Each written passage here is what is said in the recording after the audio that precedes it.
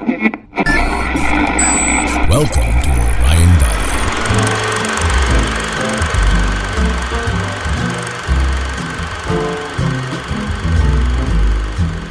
Hello, film listeners. I'm Josh Wall, and frankly, I love movies. Welcome to my podcast where I dissect movies with fellow film enthusiasts and discuss why we love the medium as much as we do.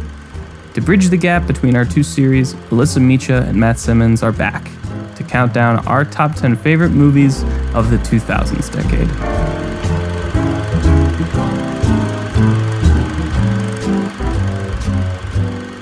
All right, Matt Simmons is here. Alyssa Micha is back on the show with us today. We're talking about our top 10 favorite movies of the 2000s decade. Super excited. We're bridging the gap between the From Stage to Screen series and the next series that we're going to be putting on. Super excited. How are you guys doing today? Great. How are you? Oh, fantastic. I'm doing very well, thank you. Thanks for having me on again. Of course. Great to I'm have here you. a lot. Yeah, great to have you both on. So I think we did the top 10 movies of the 2010s decade when that decade was over. So why are we doing the 2000s? Well, I love making lists like this and going back and looking on the decade. And this decade is very special to us because it was the decade that we grew up in and first started going to the movies a lot. I want to first talk about your initial reactions to the decade as you were growing up in it or as you were watching films. I want to start with you, Alyssa, because you obviously have a very different perspective on it than we do. So what stood out as the years went on from 2000 to 2009 in film for you? So for me, I would say, it was an interesting decade for me because I'm a little bit older than you guys. And so I did all of high school and all of college during that decade. So my kind of film viewing habits changed quite a bit over those years. And, when I was like 12 when I decided I wanted to be a filmmaker. And so I was kind of already paying attention to all of that stuff. And I have to say that the 2000s are not my favorite decade for a film. Most of the films that I would put in my all-time top 10 do not come from that decade. But I think that, a lot of stuff for me happened that was very formative in how I view film and what kind of film I wanted to make, especially in the world of documentary. When I originally wanted to be a filmmaker, it was I want to make those scripted Hollywood films. And, that was my idea of what I wanted to do. And then as I got older and got into college, I was documentary animation is actually really the thing that is, tugs at my heartstrings. That's really what I want to do. So, yeah, I don't know if that even answered your question. No, it did. Absolutely. No, it's good to have that different perspective and different, take on the time. Matt, what about you? Yeah, I mean, what's funny about, I think, my list is that most of these movies are ones that I went back and revisited and didn't watch as I grew up in that decade because they're, maybe more mature. There's a couple that were, but, it was a decade where I aged up. It was a lot of formative years. So, growing to love film, watching the movies that really, first sprouted my love for film. So it's an important decade. Yeah, I would say it's probably not my favorite either. But I do have some of my all-time favorites on this list, so I'm excited to talk about it. I'm the same way, and I agree. It's definitely not my favorite. We talked a lot about in the 2010s podcast that we started to kind of form our own opinions on also what movies we really loved and really spoke to us from there. Obviously, I talked a lot about like Lady Bird and The Social Network during that episode and just how personal those movies were, but also brought on some bigger ideas. This decade is really interesting because I feel like what it stands out is that this was kind of the last decade where film reigned supreme in terms of the medium. Because we talked a lot about how this past decade, the shift to streaming services and to television became the norm, and a lot of movies that we would see getting made in the decade before were now being made as miniseries or television series. And this time, going back, I realized there were some really big movies during this decade. It's a lot of high concept films. Obviously, I'm sure we'll talk about it, like Lord of the Rings, Harry Potter. The MCU started with Iron Man, and obviously the Dark Knight trilogy. They were very big, and those were the movies that stood out to me the first time. Like as I was growing up, I went to go see all those movies, all the big, like the Spider-Man movies, all the big action movies. And now going back, something else like sticks out to me. It's completely different. Like in revisiting these movies from the decades, what stood out to you guys, Alyssa?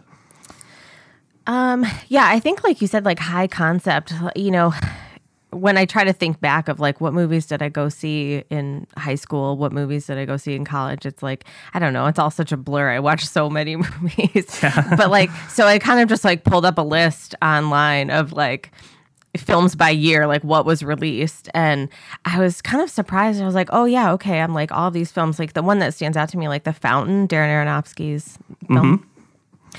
And I remember when that came out and that film blew my mind. I mean, it was like, I was like, holy crap. Like, especially coming off of like his other films up to that point. And it's like, he's one of my favorite directors. And I just remember so many people, I don't know if I can swear on this podcast. You can. Okay. I remember so many people shitting on that film.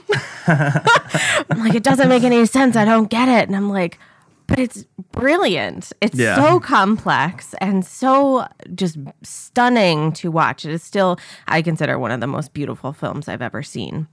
Mm-hmm. And it's like, I don't know. I think high concept is really kind of on the money for the films that stood out for me during that decade.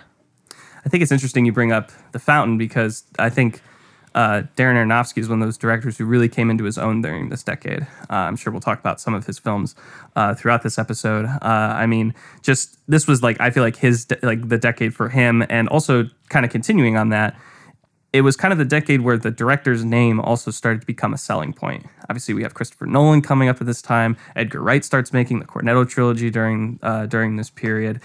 So many directors, like you started, like that was almost the biggest name, and then obviously that comes to fruition in 2010 with Inception and all of those films. But what stood out to you upon rewatch, Matt? When I went back to, when you told me I was going to be on this like a couple weeks ago, I wanted to revisit some more foreign films, and I don't have a ton in my top 10, but I do have a couple in my honorable mentions. So I enjoyed going back to revisit those because I just enjoy hearing stories from foreign directors because they tell such different perspectives, I think, from American cinema. So you get to see a lot of stories that you wouldn't see otherwise. So that was kind of a treat to go back because I think the 2000s just have some really knockout foreign films. That didn't always get a lot of attention in America because now we're seeing in this past decade, we saw a lot more exposure to foreign films like Parasite winning and, whatnot in that manner. But in the 2000s, it was still you had to be a film fan to find these ones. Mm-hmm. So it was a real treat to go back and watch some of these again, or for the first time. But also just revisiting stuff that, I loved a lot for a while, but going back to it and being like, I don't know if I do anymore, or, finding new films that I love for the first time. So yeah, it's kind of all over the place, Yeah, I'm pretty much the same, and that a lot of the movies that really stuck out to me on this watch were ones that kind of slid under my radar at first, or I had heard about but never really got the chance to see until much later. Thankful for my classes in college, like film analysis and stuff like that put me on to like Pan's Labyrinth. I didn't watch until I was in college is one of them.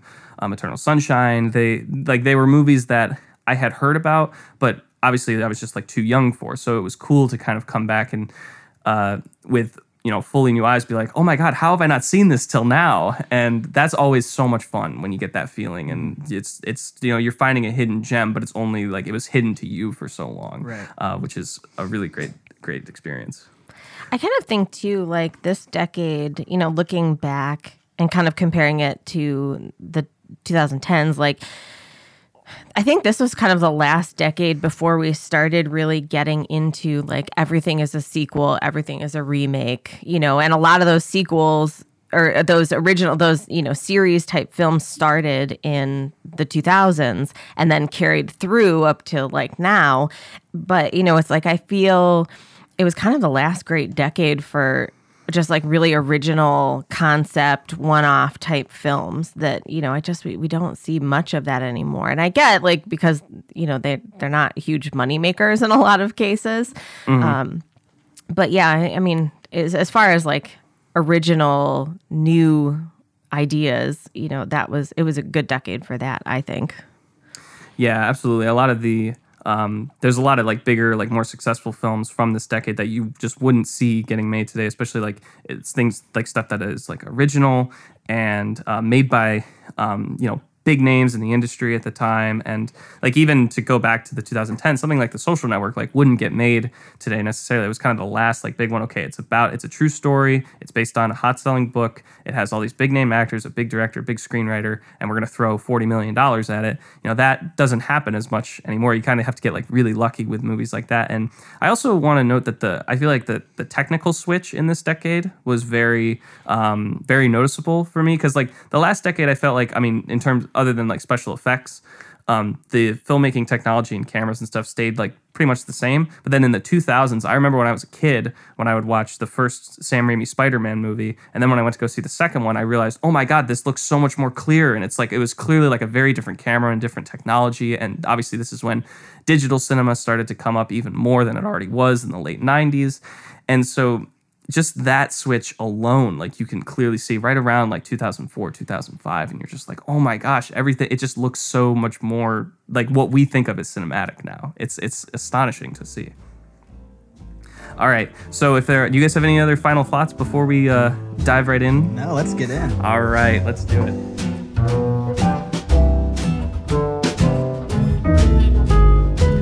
All right, so much like the last countdown we did, we're going to start with our honorable mentions. These are films that we still love but didn't necessarily make the list at first. We're going to go myself, and then we'll do Alyssa, and then we'll go Matt. So just to rattle off a couple of them, I have 10 in my honorable mentions. I have The Wrestler, Et tu, Mama, T'es bien, Zodiac, Hot Fuzz, Minority Report, 28 Days Later, Zombieland, the whole Lord of the Rings trilogy I grouped together as one, Ratatouille, and Walk the Line. A lot of these movies are ones that there's actually kind of half and half. Ones that I watched a lot as a kid, like Ratatouille, Minority Report, and Walk the Line were two of my favorites when I was growing up from this decade, so I had to put them on there. And revisiting them, I still think they're really a lot of fun. And then the new ones, like Et tu, Mama, T'es bien, 28 Days Later, are ones that just recently in the past year really affected me and I thought were just fantastic movies that, very different, but it was again one of those where I was like, how have I not seen this before? Hot Fuzz, I think, is my favorite Edgar Wright movie, and The Wrestler has one of the best performances that I've ever seen in Mickey Rourke. Again, mentioning Darren Aronofsky, who was just knocking it out of the park this decade.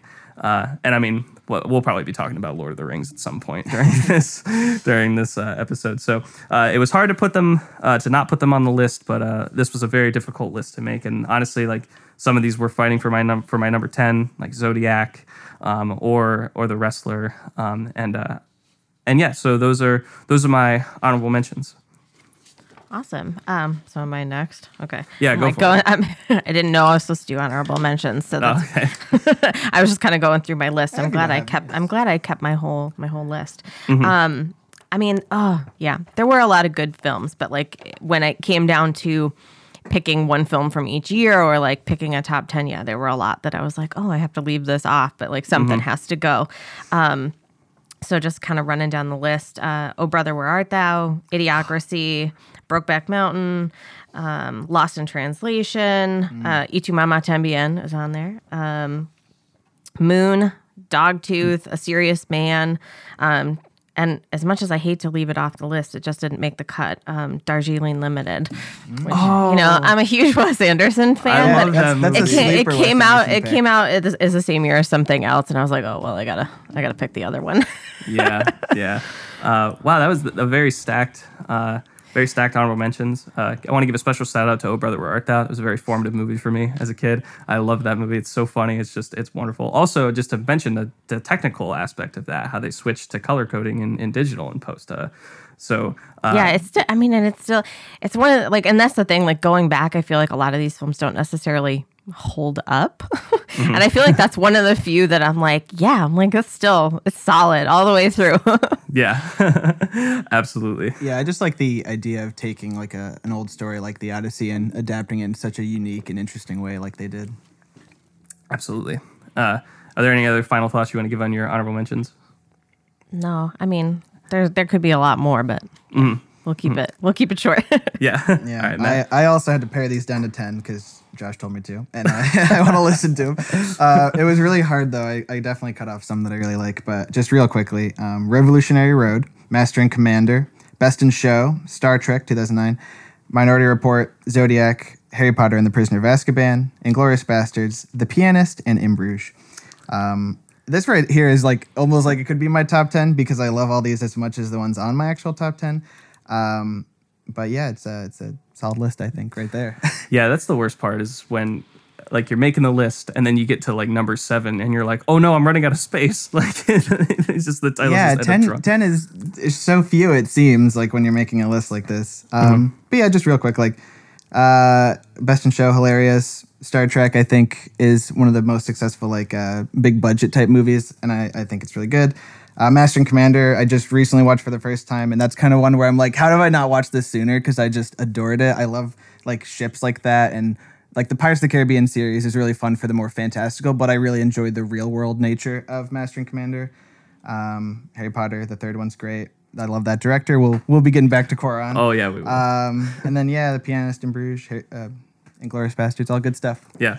I also just wanted to give a quick shout out to a few movies that were comedies from this decade, because I feel like this was where the comedy, the like adult humor comedy, like really reigned supreme. That we talked a little bit about like how last decade, the 2010s, wasn't that shining for comedies. I feel like it was like flat out comedies did better this decade. I think. For sure. So just to name off a couple that were extremely successful and well known: Anchorman, Superbad, Dodgeball, School of Rock, Bruce Almighty, Hot Fuzz, 40-Year-Old Virgin, Best in Show, Napoleon Dynamite, Wedding Crashers, Forgetting Sarah Marshall, Mean Girls, and Kiss Kiss Bang Bang. Obviously, I actually meant to say this in the intro, but this was the era where Judd Apatow started to reign supreme in terms of comedy. I feel like that was a very poignant moment in the decade when he started to really take over the comedy scene when he came on first with 40-Year-Old Virgin, and that was a movie for me as a kid that I kind of snuckily watched from my parents because I just knew so much about it and like had really wanted to see it.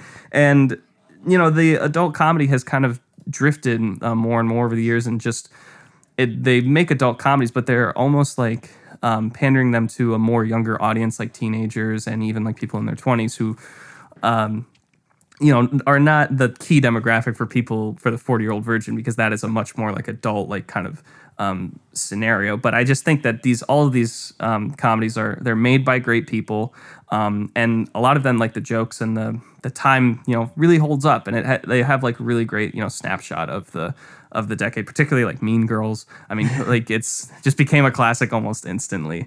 And yeah, so I just wanted to give a shout out to those comedies. Yeah, definitely. Because sometimes it's hard when making a list like this to put up like those straight comedies up with like some intense drama, because it's almost not fair because they're just such different emotions you're getting from them. So it's difficult to do. But I still do have a couple comedies on my top 10. But yeah. Good shout outs there. Good shout outs. And I mentioned Zombieland in my honorable mentions, which is a personal favorite. All right, are we ready to get into our lists? Yeah. All right, let's do it. All right, starting off at number 10. For some reason, when making these lists for me, the number 10 spot is just always the hardest to make. Like I always know at least like the top 5, and then the bottom like 5 like just get a little bit. It could be switched around all the time, but number 10 was one we actually, and the other reason that we're doing this is while we were in closer quarantine, Matt and I would make these lists of our favorite like movies of certain genres, and one of the ones we did was this list of the top 10 2000s just for fun. And my list has changed quite a bit since then, so we figured Mine as well. So we should just do it for the podcast. But number 10 was one that I put in my honorable mentions initially because I wasn't sure if I still liked it as much as I did when I first saw it. But rewatching it just a few weeks ago, I knew that it had to be on the list, and that's Brokeback Mountain. It's just a really beautiful love story, one that like really caught the culture's eye pretty quickly because obviously it comes out in 2005. It's Heath Ledger and Jake Gyllenhaal. It's a gay love story, and people like. Almost like people weren't necessarily ready for it. It got made fun of relentlessly by comedians and, late night talk shows, but it really kind of, caught the public by surprise and came in like strong. Obviously, Ang Lee won Best Director, and everyone was talking about Heath Ledger and Gyllenhaal's performances, which are phenomenal. You really believe them. And the thing that struck me is that sometimes when you go back to certain like love stories, it almost doesn't. It seems too fake or could be too hokey. Like I feel like in the hands of any other director, this movie could have like just been a disaster when you come back to it and you're just like, ooh, it's, they're really leaning into it. But it's so honest. It's so like raw in the emotion. You really believe them that they are in love and they are dealing with these like really tough emotions inside. And yeah, two of my favorite performances of the decade in Ledger and Gyllenhaal. And it's still crazy to think that Ang Lee directed it at the same time. Yeah. So yeah, 9/10 is Brokeback Mountain. It's fantastic. So wait, why do you think it's hard to believe that Ang Lee directed it? Because I'm so used to him doing these now bigger, higher concept, like technical like movies. Like he's done a lot with like different frame rates and different filming techniques. And this is a little bit more of just the subtle personal drama in that. And maybe I need to see more of his movies to kind of dispel that thought. I was gonna say, like, go back and watch some of the stuff before that. Like, yeah, I think you'd be very surprised at how much his style has shifted. But yeah, Brokeback Mountain, I think, is definitely worth revisiting as far as like his filmography goes, because there's some real gems in there. I will definitely do that. So yeah, I'm trying to rank these now, but I think if I had to pick one to go into number 10, it would be Waking Life, Richard Linklater. Oh, I love Linklater. Yeah. Again, with the animation stuff, that it was pre A Scanner Darkly. This is kind of like his first foray into that, rotoscoping kind of world. And it's this like beautiful amalgamation of, all these different artists coming together and doing their own kind of style while using the same technique. And so it's this kind of amorphous, weird, conceptual film, but it's also super beautiful to watch. So yeah, I would say that's my number 10. It's not the best film of the decade, but I do think it deserves a mention because it was pretty amazing. For sure. I think it's good to mention Linklater. Huge fan of Linklater. I mean, I said School of Rock and comedies, but obviously he had the two films and he had Before Sunset during this time. And he's so, caught up in, or not caught up, but like focused on capturing, life at that moment. And it's really cool to see. I haven't seen the film fully, but I have seen parts of it. It's cool to see it leading up to A Scanner Darkly. And that level of animation is just so unique and so him at the same time. A great pick. I really, really love Linklater. Yeah, I wish I could comment, but I haven't seen it. But now I feel obliged to check it out. It's kind of like, so have you seen Slackers, right? No, I know what that is. I know what it is, though. So it's like it's kind of like if Slackers and A Scanner Darkly had a baby. Oh, okay. So it's somewhere in between those two. Okay. I'll put it on my list. Okay. My number 10 is, I think, a pretty interesting pick. Like Josh, I don't think we'll see this coming, but it's Match Point. Oh, wow.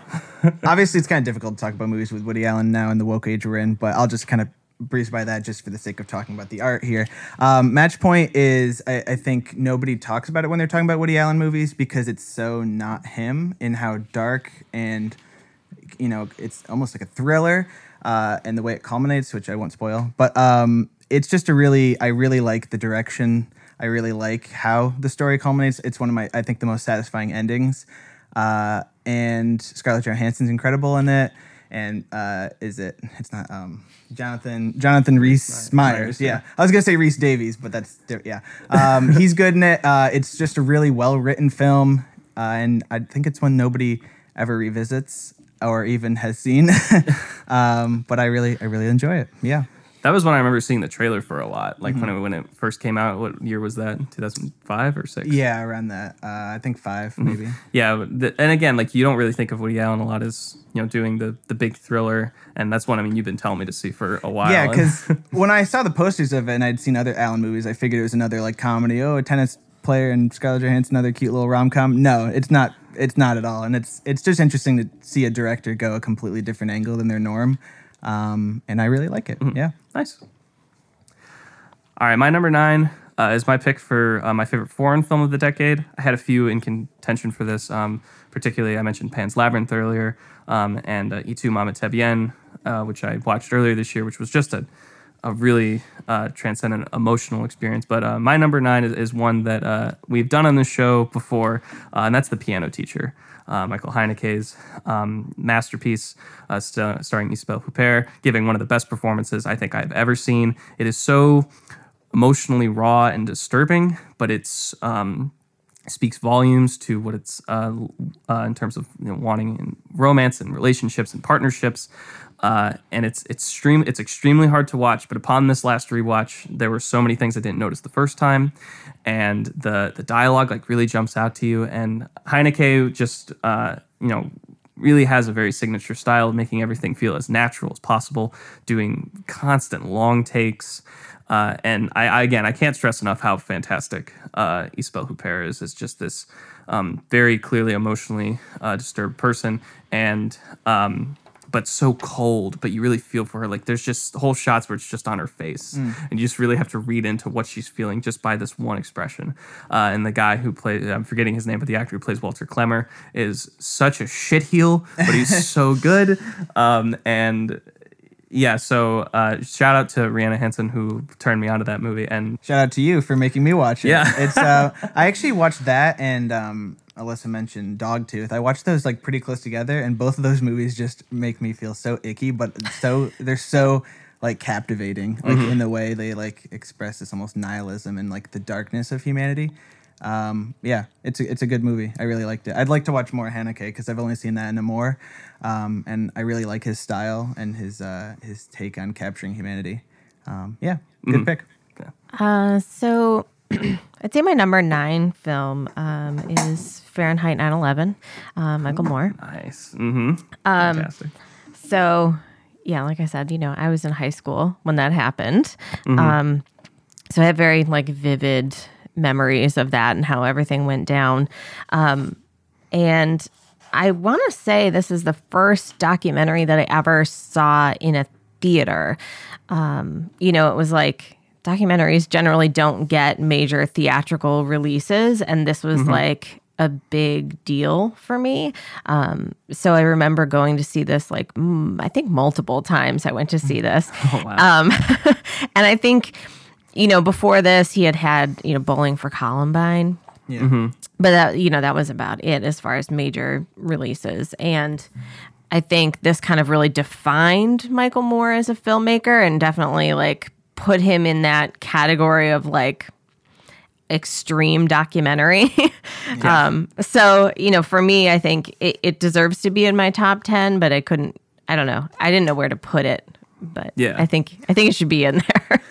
Yeah, I mean, I definitely agree. That was the one that, turned everyone on what Michael Moore represents in terms of not just documentary filmmaking, but in terms of political culture. Yeah. And that one really shook people like when it came out. And he hasn't really stopped with that kind of energy and putting his opinions on anyone since. And it's always fun to see what Michael Moore is cooking up. Yeah, I think Michael Moore falls into that camp of like Kevin Smith. You either love him or you hate him. And it's like there's not really an in between. A lot of people hate him, but yeah, no. That you could even make the case that that's like the documentary because I think it still remains the highest grossing documentary. It won the Palme d'Or, which documentaries never do. It's very significant in terms of documentary filmmaking, obviously. And yeah, it's a good pick. Yeah. Number 9 is a little film I like to call Superbad. It kind of feels out of place with some of these other more introspective films I have on the rest of my list, but it's, I think, just one of the pure funniest movies I've ever seen in my life, and it's one I keep revisiting because I only watched it for the first time maybe 3 years ago, but I've revisited it many, many times since because I just think it's absolutely hilarious. It really telegraphs the stars that Jonah Hill, Michael Cera, and Emma Stone would all become, and you can just see the talent from all of them there and the things they would go on to do later. And yeah, I just think it's absolutely hilarious and really holds up. Mm-hmm. That was one for me that was also brand new. I remember seeing the trailer and everyone quoting it like all the time. My brother was in high school when that movie came out, so it was a pretty big deal. And yeah, I just watched it for the first time, I think maybe a year or two ago, and it's so fun. Like it's another one of those just great like all in one day movies, almost like Dazed and Confused for this decade. Yeah, definitely. And I also want to shout out for that decade or from that year's. It's 2007, which a lot of people say is kind of one of the better years from this decade or just in this century. Obviously, we have that. Zodiac came out in that year, and it was, There Will Be Blood, No Country. Tons of movies came out from that year that are all different in some kind of ways. I don't really know what the best decade for film is from this decade, or best year from film is for this decade. But that one I feel like sticks out because so many of the like iconic movies that we associate with now like came from 2007. Yeah, another one that I didn't put on my list, but Juno was very also iconic in the cultural zeitgeist at the time, and its quirkiness. But that was almost in my honorable mentions. Also Michael Cera. Also Michael Cera, yeah. Which, by the way, what is he even doing now? I don't know. Not a whole lot. He had that weird role and like This Is the End, and then like I haven't seen him anywhere doing anything lately. Yeah. He has something coming out where he's wearing a mustache, but I don't know what it is. All right, so my number 8, actually, it's good we're talking about 2007 because we're staying on that for my number 8 pick, which is There Will Be Blood. One that I feel like is kind of the staple of the film school boy to just kind of drown over how great There Will Be Blood is. But honestly, it was one that I saw early on when I started to wanting to become a director. And I was just so, obviously, Daniel Day-Lewis's performance is kind of the first thing that really hits you about it. It's probably one of the best performances I've ever seen. And upon this last rewatch, I had forgotten how many...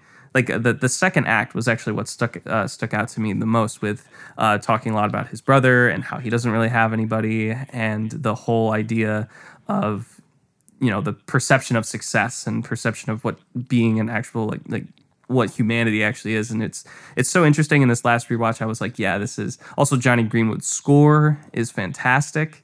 And it just cemented for me Paul Thomas Anderson being my favorite director. And so for that reason, I had to put it on the list. And it's disturbing. It's very slow, but it's really thought provoking. And I'm just leaning into the film boy cliche at this point, but it is one that does stick with me, and I do still really enjoy. I'm actually surprised it's that low for you. I thought you'd have it higher. Yeah. So wait till I you hear think my other picks. I was gonna say so for me, yeah, you say it's like the film boy thing, but like that came out while I was in film school. So it was like it was a big deal. Everyone was obsessed. There were many parodies of the milkshake scene. I think there was even one in somebody's senior thesis. So you can imagine. So my oh yeah, go. The meme potential. It was a good time. So my number 8 is 1 Hour Photo. Oh yes, I love 1 Hour Photo. I think it's not only just an amazing story, and it's so well crafted, and Robin Williams is one of the best, and I think it was such a different role for him, to play this like super creepy guy, and I think it's one of the most interesting color studies. Like if you want to look at color theory in relation to film, it's so amazing, just scene by scene. If you go through, it's really, I think, a stunning example of like how color can affect storytelling. So I thought that one deserved to be in my top 10. Remind me who directed that movie? Mark Romanek. Yep. Shout out to him. Was almost on this podcast. I got to email him and ask him if he wanted to be on here. He declined, but the fact that he responded was very, very nice of him. That is very nice. Yeah, Ithaca alumni, Mark Romanek. But I did not see that one until I was in college and was in a film analysis class my very first semester of freshman year. And I was blown away. Obviously, Robin Williams gives one of the best performances of his career. Very, very different performance. It's disturbing, but yeah, the colors, like how and also the fact that because photos play such a prominent theme in the story, everything does kind of look like a Polaroid with everything's faded, especially in his life. It's almost grimy, and then it's very white, and it's just so like it takes away almost all personality that we attach ourselves to with Robin Williams, and it's a polarizing film for some, I think, but I've seen it like 3 or 4 times, and I do very much enjoy it. All right, Cool. My turn. Mm-hmm. All right. Kind of a 180 from Superbad, but my number 8 is my pick for my favorite foreign film of the decade, which is The Lives of Others. This is a brilliant, brilliant film. I just rewatched it recently just so I could, have fresh thoughts on it. It's just, the screenplay is so complex and the story is so complex and dense and full of stuff. You'd think it was based on a book, but it is not. It is an original screenplay. It is so brilliant. I really love the performance from, I'm forgetting the actor's name, but the lead guy there, who passed away actually, I think the year after this came out, which was really sad to see. But he's incredible. It says a lot about, surveillance, and, it's a really interesting take on the whole situation in Berlin with the Berlin Wall. And you get it from the side of East Germany with the in the communist East Germany. So there's a lot to say there. There's a lot of interesting critiques almost that are very subtle in the way they're exposed, the problems that come with surveillance, the problems that come with interfering in others' lives. But it's a really interesting movie, and I really, really like it. I have not seen the film. It's one that I tried to get to, but unfortunately I did not have the time to do so. But in the same way that we talked about Parasite on this last list, it's one that everyone who I've talked to who has seen it says that it's just fantastic. And it is. and so for that reason alone, just the hype around it just makes me very, very excited to finally make the jump and watch it. So I will get to it, absolutely. All right. Number 7 for me, I mentioned earlier, another one I saw my freshman year in college in that film analysis class, Eternal Sunshine of the Spotless Mind. Also shout out to everyone I interned with when I was in Los Angeles. I interned at Partisan Entertainment, the Michel Gondry's production company. So there was a lot of Eternal Sunshine stuff around there. This was one for me that I always saw the DVD cover of it in my house because my stepdad brought it home. And I was a massive Jim Carrey fan. Like, he was like my hero when I was a kid. And so I was like, this is rated R. Oh, man, I can't watch it. And so finally, and it was one that I kind of just forgot about. Like, I didn't really know like when I was going to get around to it. And finally in that class, it was the last movie that we watched for a grade in that film analysis class. And I remember just when it ended, there was just this feeling of like, I don't fully understand like what happened in this movie, but I know it's one of my new favorites. And it was. I watched it like immediately 2 days later again, and I understood it more. I've seen it like 5 times, and each time you pick up on new things. It's a great romance. It's my favorite romance of the decade, that and Brokeback.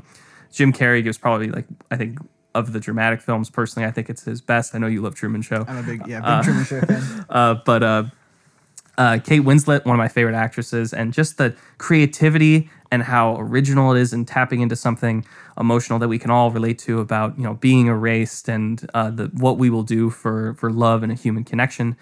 And also to see so many people early on in their careers, Elijah Wood, Tom Wilkinson, Kate Winslet, and Mark Ruffalo are in there. It's great cast, and it moves, like it never stops. It just keeps going, and it's great. Also, David Cross has the best line in the movie when it's silent. He's just like, "Anyone got a joint?" Like, that's it. It's great. So yeah, I love Eternal Sunshine. Cool. So my number 7 is another documentary, Grizzly Man. Werner Herzog, yeah. Which I'm pretty sure I may have made you watch in film class when you had me. we watched part of it, okay. But I'd seen all of it beforehand. Well, I mean, I love Werner Herzog. He's another one of those documentarians that kind of takes documentary to a whole different place than, what we normally think of as documentary. And this film in particular, it's all of this footage that he didn't shoot, compiled with his, really dismal voiceover. Yes. Which, if anyone ever narrates a film of my life, I want it to be Werner Herzog. Absolutely. Because he's just awesome. So it's just one of those things. Like, I love that film. I could watch it over and over again, and it always just like, what the fuck is going on? But I do love that film. Yeah, it's a really great documentary. That's all. And because of what you said, it is a very strange one because it's not his own footage. I mean, like part of it is when he's like interviewing people, but then it's mainly focused on obviously Timothy Treadwell's, descent into grizzly territory. It's such a fascinating story. I feel like one that like completely was forgotten, and then Herzog like just brought it back, and it's so like by the end of it, you do feel like really bad. Like it is very emotionally resonant. But I don't think anyone could have made that documentary like Herzog did. I'm also a big Herzog fan. Documentaries and his drama stuff is really great. It's America's favorite German, just making fantastic films. Great pick. One I actually completely forgot about it, but I haven't seen it in a very long time. But I do remember watching it as a kid, like around like when I was like maybe 10, and I was like, wow, this is really interesting. And just it's almost one where you're like, I kind of want to go be with the grizzly bears, and then you realize, that's probably not what we should be doing. Not a good plan. Yeah. Yeah, no, it's always exciting when documentarians can just add a whole new breath of fresh air to documentaries, because I've watched a lot of documentaries that just feel kind of the same. Like they feel very formulaic. They're fine, but they just cover their subject pretty straightforward. But then you watch one that's not from this decade, but that I love is The Act of Killing from the 2010s. That movie was just one of the most mind-blowing documentaries to me, just the way it's filmed and like the way it covers its subject. It's always exciting to see, documentaries I think documentary kind of gets a bad rap. People assume boring or just, very like, interview B-roll. And I think starting with, Herzog and Michael Moore 20 years ago, they're kind of bringing in this new kind of wave of documentary. And now I think that we're really in like kind of a golden age of documentary content, not just in, feature-length documentaries, but all of these series that are coming out that are just, so great, and where they actually take and are able to flesh something out over, 8 or 10 episodes. And I think that the stylistically, I mean, I don't know if you've seen like the 13th or Wild Wild Country. I mean, they're like these amazing cinematic, engaging films that are, I think a whole new wave of documentary content. And I think we have these other filmmakers to thank for that, because they kind of broke the mold away from like your traditional kind of stuffy documentary. For sure. And one that I always go to, the one that I loved as a kid, it actually probably should have been in my honorable mentions. It's one of my favorite documentaries, is Man on Wire. That one itself that's just a movie. Like that's just a movie. So like, why did they make the walk? Exactly. And one that really laid the groundwork, because again, the filmmaking in that is just fantastic. And now they just pump them out on Netflix like it's a candy store, and it's like they're just six episode movies, and there's such a market for it now. I think that's why there were a lot of people when I was at Ithaca who were going into documentaries, because there's such a field for it now. And this decade kind of laid the groundwork for that. It's fantastic to see. Yeah. My next one is The Hurt Locker. I really, really, really love The Hurt Locker because, and I think why I love it so much, I think I can also compare it to Nightcrawler in that I'm just supremely interested in movies that center around like a really interesting character, and they delve into this character study of this hyper-obsessed person. I think, Nightcrawler and this would make a good double feature because of that, because you focus in on Jeremy Renner's character, who's literally like addicted to being in war and in these situations that he gets himself into. And he's a tragic character in that way just because he's so obsessed that it kind of ends up ruining his life. But I think it's an incredible film. I just love the way it's shot. I know it seems like lately a lot of people prefer Zero Dark 30, but this one just affects me so much more deeply than that.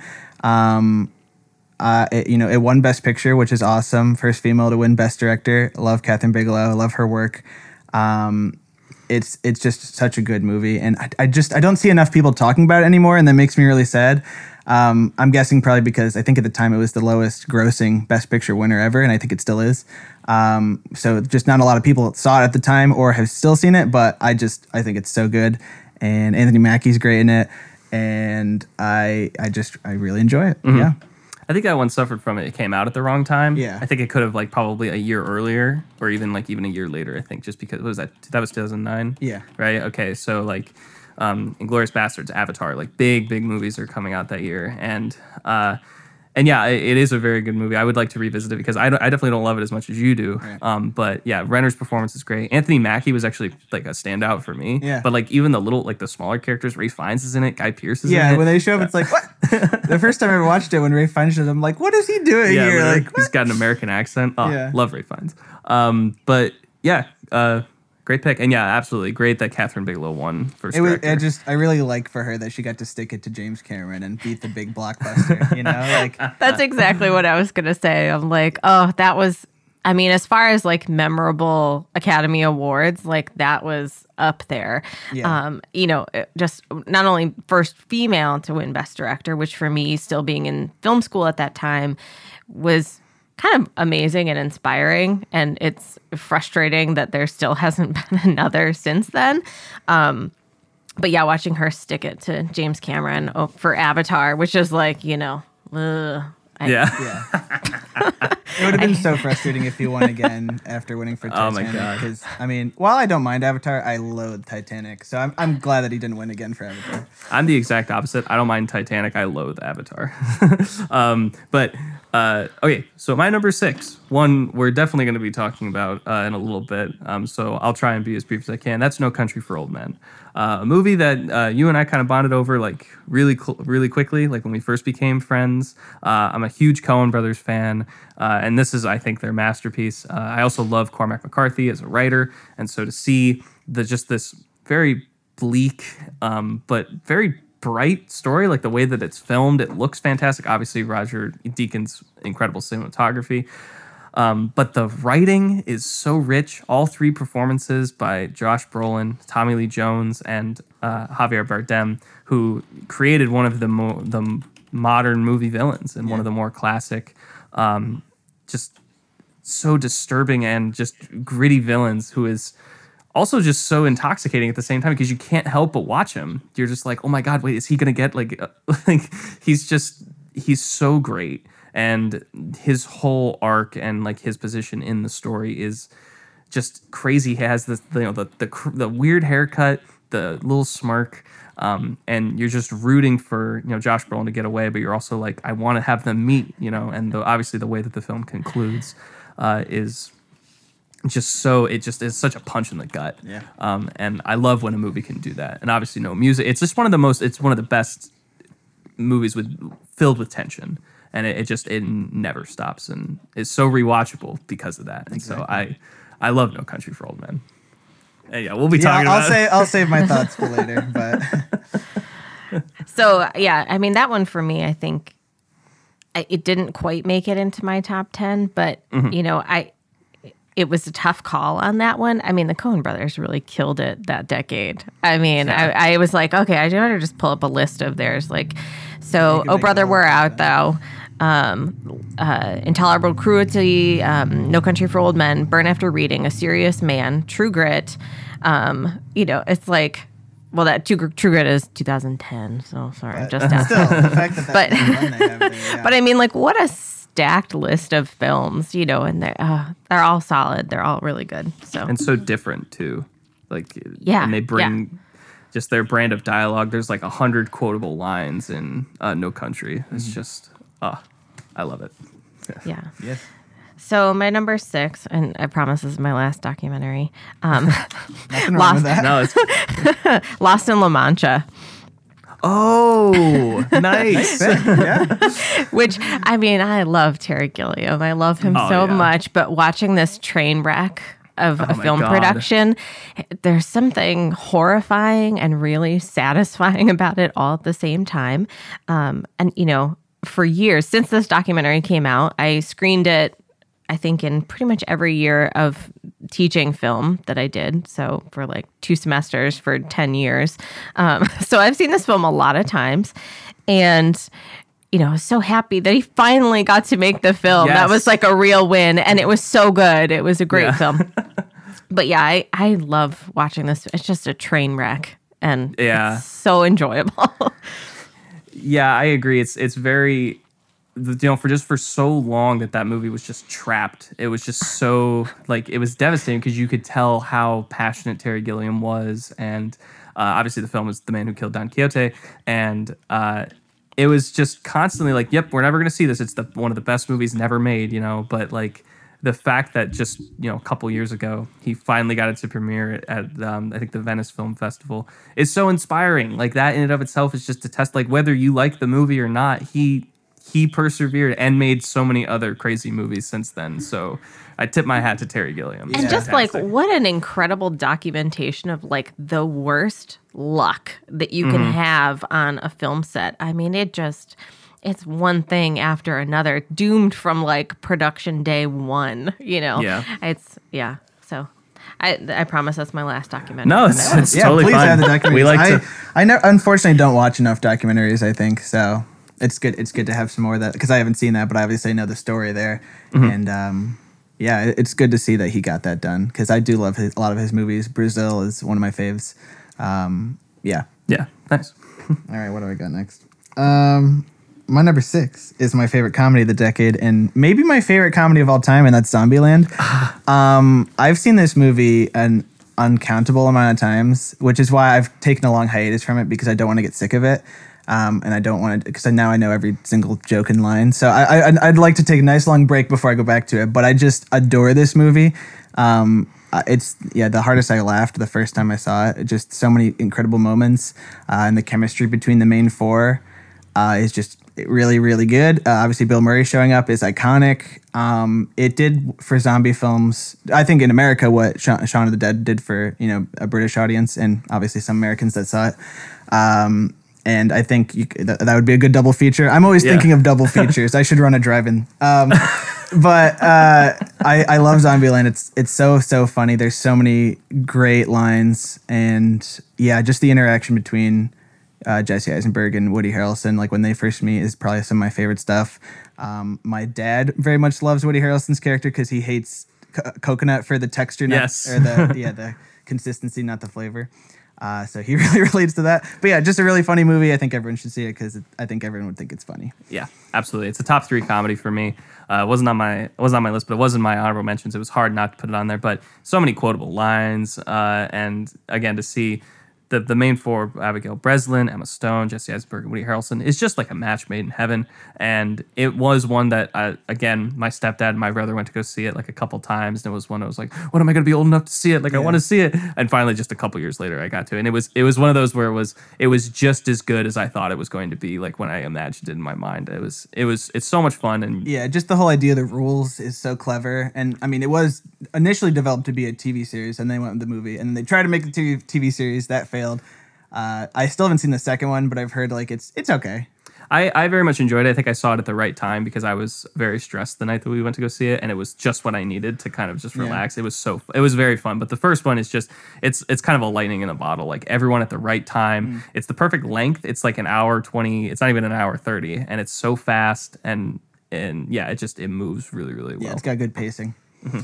I think that's such a good point too, to like make sure that we include comedies, because it's easy when you're talking about film, film in film in quotation marks, especially if you go to film school. It's easy to talk about just the serious films, or the ones that were kind of like history making or whatever. But we forget that like the kind of original intent of film was the escape, and film really got its boom during the Great Depression. It was like the affordable luxury that people had.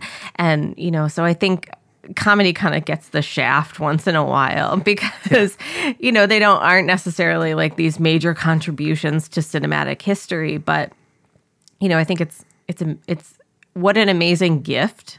I think the film, the escape for, 2 hours or whatever is, especially if you get to go to the theater and see it and you're not like even in your home anymore.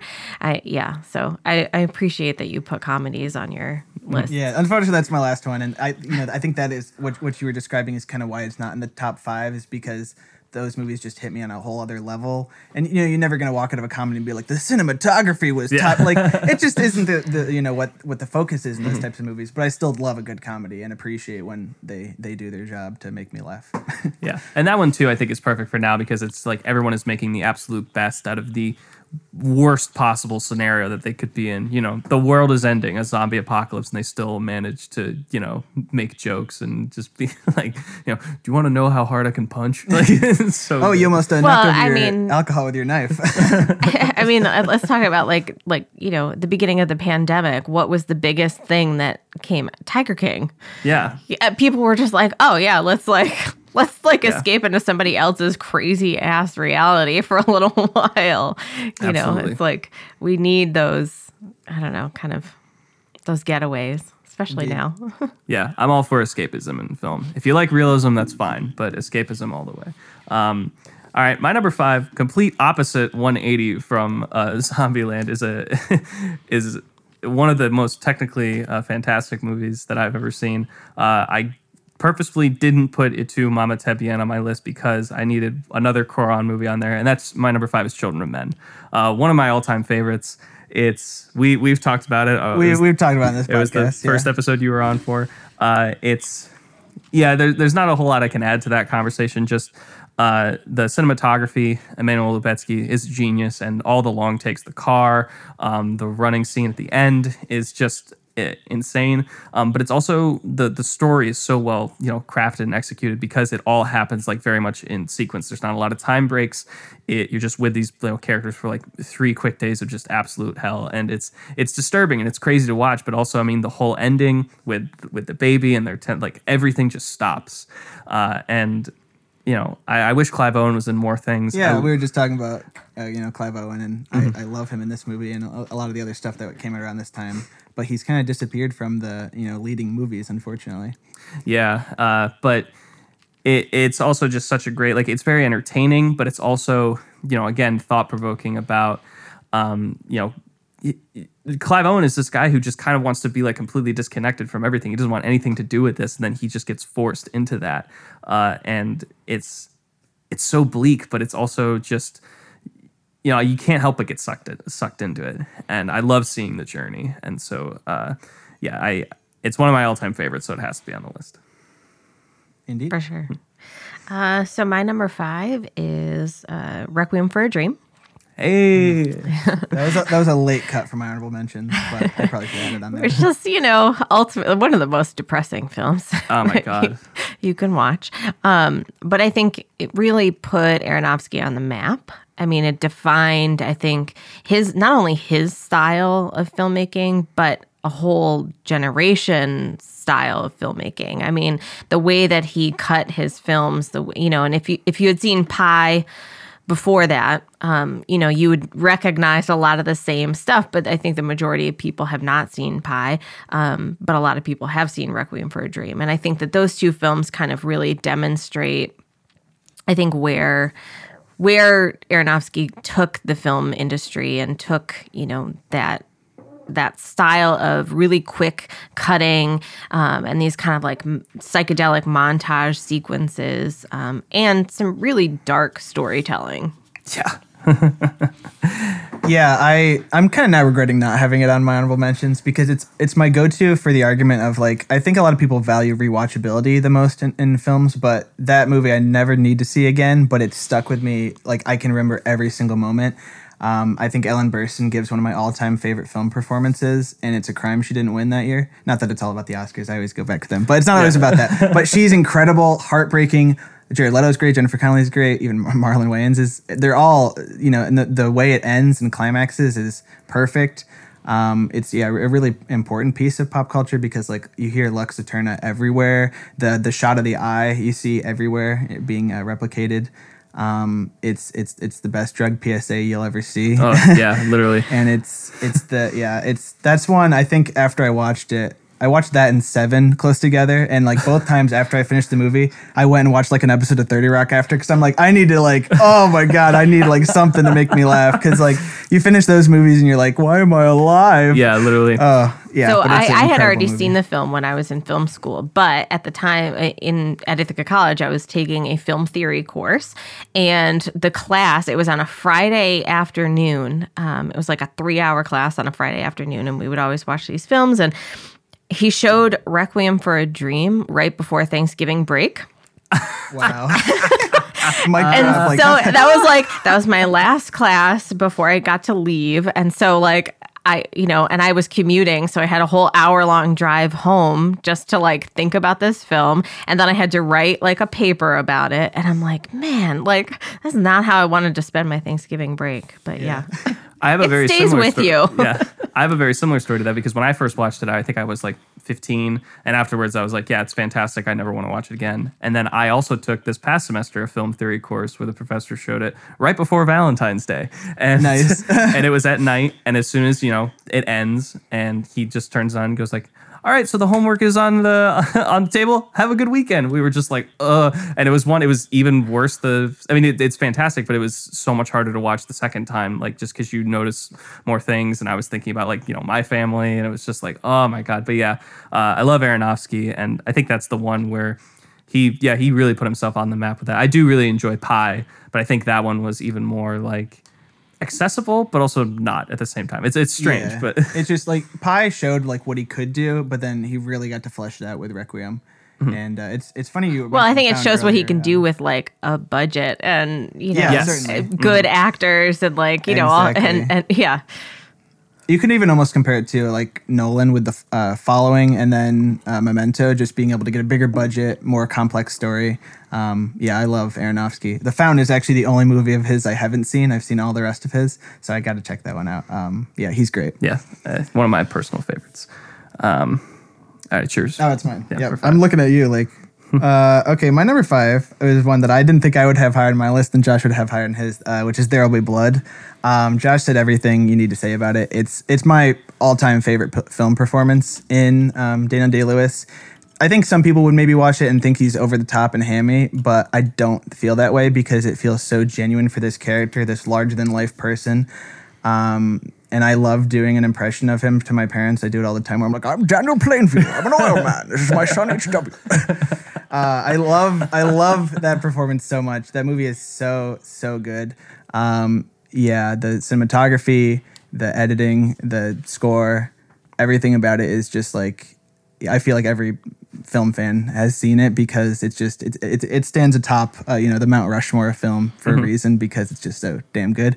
And Paul Dano too. Also, Not to forget Paul Dano is also incredible. I love everything about that movie. It's like addicting. It's a movie that I think a lot of people wouldn't find rewatchable, but I do because I just love the pacing of it, and I love how it all comes together.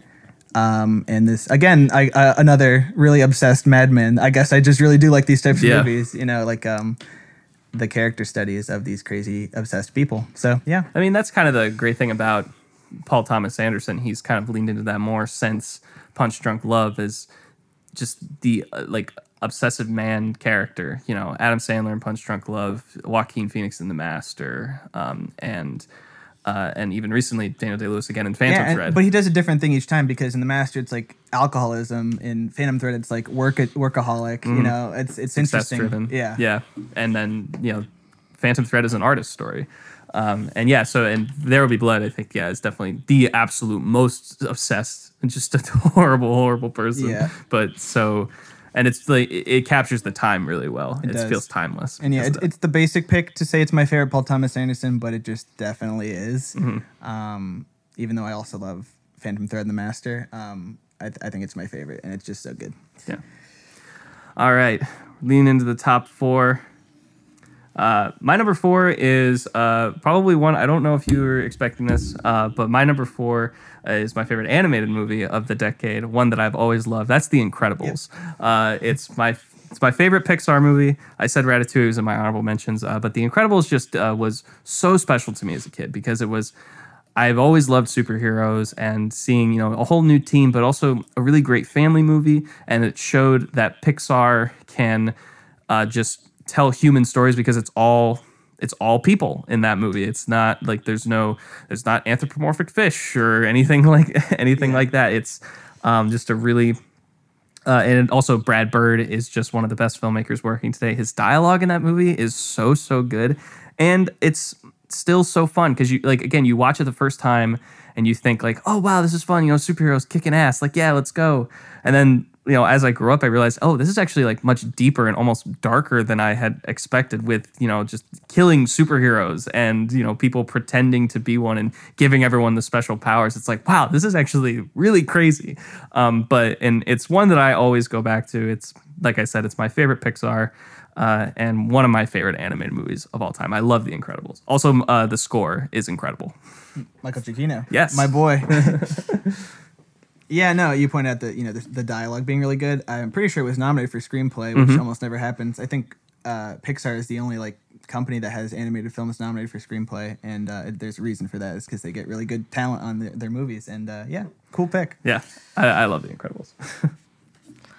Awesome. So my number 4, it's kind of a tie. I guess it's more a director. So we're gonna go with Children of Men, Alfonso Cuarón, and Y Mamá También. Y Tu Mamá También. Oh my God, Yeah. I can't. Yeah, so I think both of those films for me are like right up there. They're so different from the same. I mean, I guess that's one thing that always kind of like blows my mind with him as a director is that like every film is so different than the last one and so different than other things he's done in the past. Like, he doesn't, it's kind of like he does a thing and then he's done with it and like moves on to something else. Children of Men, I think, is just not only an amazing story, like we said before, but like just cinematography wise, it is a artistic masterpiece, just all of the coordination and the technical stuff that goes into doing it. Like if you've ever watched the behind the scenes for how they actually like film this, I mean, it boggles my mind to watch that. I'm just like, I can't imagine. Like, oh, we're going to spend millions of dollars a day trying to do this like crazy thing that in the end is like a 1-minute payoff. Yeah. You Right, know? yeah. I'm like, who has the guts to do that? But, Yeah. He does. Absolutely.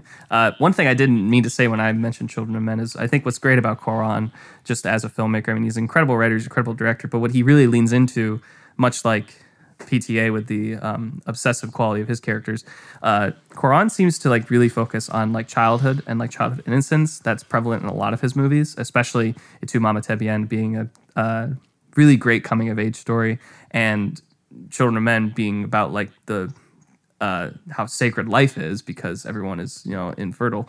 But then when he does something like Gravity, it feels completely different because it's void of that. It doesn't focus on that. And that's why I loved Et Tu Mama Te Bien so much, because you're like, these people are just slowly growing further and further apart as this story goes, and it's heartbreaking. Yeah. But again, he does the whole thing with like the politics of Mexico at the time, and that's in the background of the whole movie.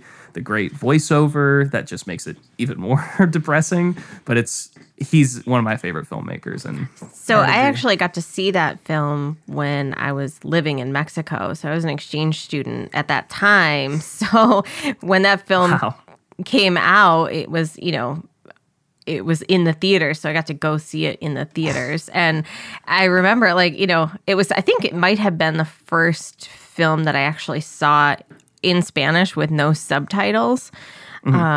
So that was like a whole other experience for me. And, at the same time that I was living there, there were like Harry Potter movies that came out. And like, I want to say, well, they came out later in Mexico than they would have come out here. So I don't know if it was the first or second Harry Potter that came out, and The Matrix and like all these other like kind of, big films came out later in Mexico when I was living there. And I only ever got to see them dubbed into Spanish, like not even subtitles, just straight dubbed in Spanish. And it's funny. So like a lot of my memories of these like kind of major franchises are kind of a bastardized version of them. Yeah. Nice. That is funny. Yeah, I mean, it's funny that mentioning Harry Potter, because obviously he directed Prisoner of Azkaban, which was on my honorable mentions. So like the fact that they chose him to, and the thing he directed right before that was Y Tu Mama También, like what a brave choice. Yeah. By Warner Brothers does Harry Potter, right? Like such a brave choice, and I think that's why Harry Potter stands out among every other young adult thing, is because they they like, and especially that Prisoner of Azkaban is because they picked him, and they wanted him to do the fourth, but then he went and made Children Men. So I'm very happy he made that decision. But I always imagine, like, I love Goblet of Fire, but if he got to direct that too, or hell, if he did the whole series, which obviously he wouldn't have done because he wants to do his visions, obviously. But yeah, he's great. Yeah, big fan. Okay, my number 4. It's funny you had an animated film for number 4 because I do as well. My favorite animated film of the decade and of all time is Howl's Moving Castle. I love anime, and that's no secret. I've mentioned that on this podcast before. My big passions in life, film and anime. And Hayao Miyazaki is the greatest animator of all time, director wise. You can have your Disney. I'll take my Miyazaki. Spirited Away is the typical pick for like the best, and if I worked for like a magazine and I had to make a list, I would say Spirited Away is the best. But personally, Howl's Moving Castle just has this quality of nostalgia every time I return to it that I just, it's hard for anything else to capture that for me because of the age I was when I saw it. The score is incredible. The way the story progresses is beautiful. I've always wanted to go back and read the book it's based on, but from forum posts I've read, a lot of people say it's a really faithful adaptation. I think it changes a lot, but it still like captures the essence, which I think is a good thing to do in an adaptation, is not to be word for word, but to get the essence and the morals of the story. I'm very much used to the Disney dubs, which are really, really good because Christian Bale is Howl, and you got Gene Simmons in there, and you got Billy Crystal. Billy Crystal's hilarious as Calcifer the Fire Demon. Just really good voice cast. And it's not so much that they were just picking big names. It's like they picked big names that really worked. Because what's funny, a lot of people point out that like his Howl voice, like his monster Howl voice, is just his Batman voice, which is kind of true, and it's pretty funny to think of it that way. But anyway, I just adore Howl's Moving Castle, and Spirited Away. Spirited Away could have also been in my honorable mentions, but I figured since I was going to mention it now anyway. Just his ability to capture also childhood innocence with this girl that has to age up immediately, literally ages up and cursed as an old woman, and just what that does to her, just the journey she goes on, and in Spirited Away, the journey that character goes on, Chihiro. I just truly think he's in my top 5 directors because I think he's just a genius. And I will gush about him all day if you ask me to. I love Miyazaki. I love Ghibli films. There you have it. When I first told Matt I had never watched Howl's Moving Castle in like high school, he said, "You're not going to watch it unless I'm there." And so the first time I watched it was we got together and we watched in your it basement. Together. Yeah. No, it was at your house. Oh, was? Oh, shit, you're right. But it like that's important information. You are not the only friend I've made watch Howl's Moving Castle. I've done that with like 3 or 4 others because I love it so much and I just want to see how other people love it. It was really great when I shared it with my girlfriend that she loved it as much as I do because she does not like anime and makes fun of me constantly for it. Lovingly, of course. But she also really liked it. So I think it's just a movie that it's just gorgeous. And yeah, it's amazing. It's so fantastical, but also grounded. Yeah. Like it feels like you could get lost and like you feel part of that world at the same time. Like that's kind of why like my favorite Ghibli movie is Kiki's Delivery Service for kind of that exact reason as well. It feels like, okay, it's just a witch and she has her own delivery service. That seems like kind of that's pretty crazy, but also it's so believable, and because the characters are just like these are literally just people, and the writing is so great, and Howl's is one of my favorites too. Yeah, just one more quick thing I'll say about the score, and just that how much I love Joe Hisashi's scores, and just again I always bring it back to the Oscars, but clearly they don't see enough movies like this, or I think a lot of older people think animation is just for kids, but like if they had actually watched these movies and realized how good the score is, those should have been nominated and probably won, because I think watching both Spirited Away and Howl's and seeing how Spirited Away has the more traditional Japanese score and then Howl's is a lot more Western because the setting is kind of evokes like England at a certain point, or like Sweden almost, like in its pastoral landscapes, and his ability to just have 2 completely different scores in like such a short time, and capture both, like just really the scores to me are so emblematic of the movies, and I love, like, it almost makes me want to cry whenever I hear One Summer's Day, which is from Spirited Away, just because that's how much music can affect movies, and how much I think scores are important to filmmaking. There you have it. Well, that's it for today. No. All right. So top 3. My number 3 is one again. My top like 7 are like some of my all-time favorites. That's why this list was a little hard to make. But number 3 is one that has stuck with me ever since I first watched it as a teenager when I was 14. And another one from 2009 that I've been waiting to see for a very long time, and that's Inglourious Basterds. My favorite Tarantino film, one that has 2 of the best movie scenes, I think, ever that I've seen in the opening with the dairy farm and then the bar scene halfway through. It's just a testament of how good of a writer he is with his crazy characters. And also, you want to talk about supporting performances. I think Hans Landa, played by Christoph Waltz, is one of the best movie villains we've had in a very long time. And also just a revelation. He wasn't really on anybody's radar until this movie. And the fact that he won the Oscar is, fantastic as just this very just evil, but also very so likable Nazi. It's very strange. Yeah, it's like, you made me like a Nazi. Stop.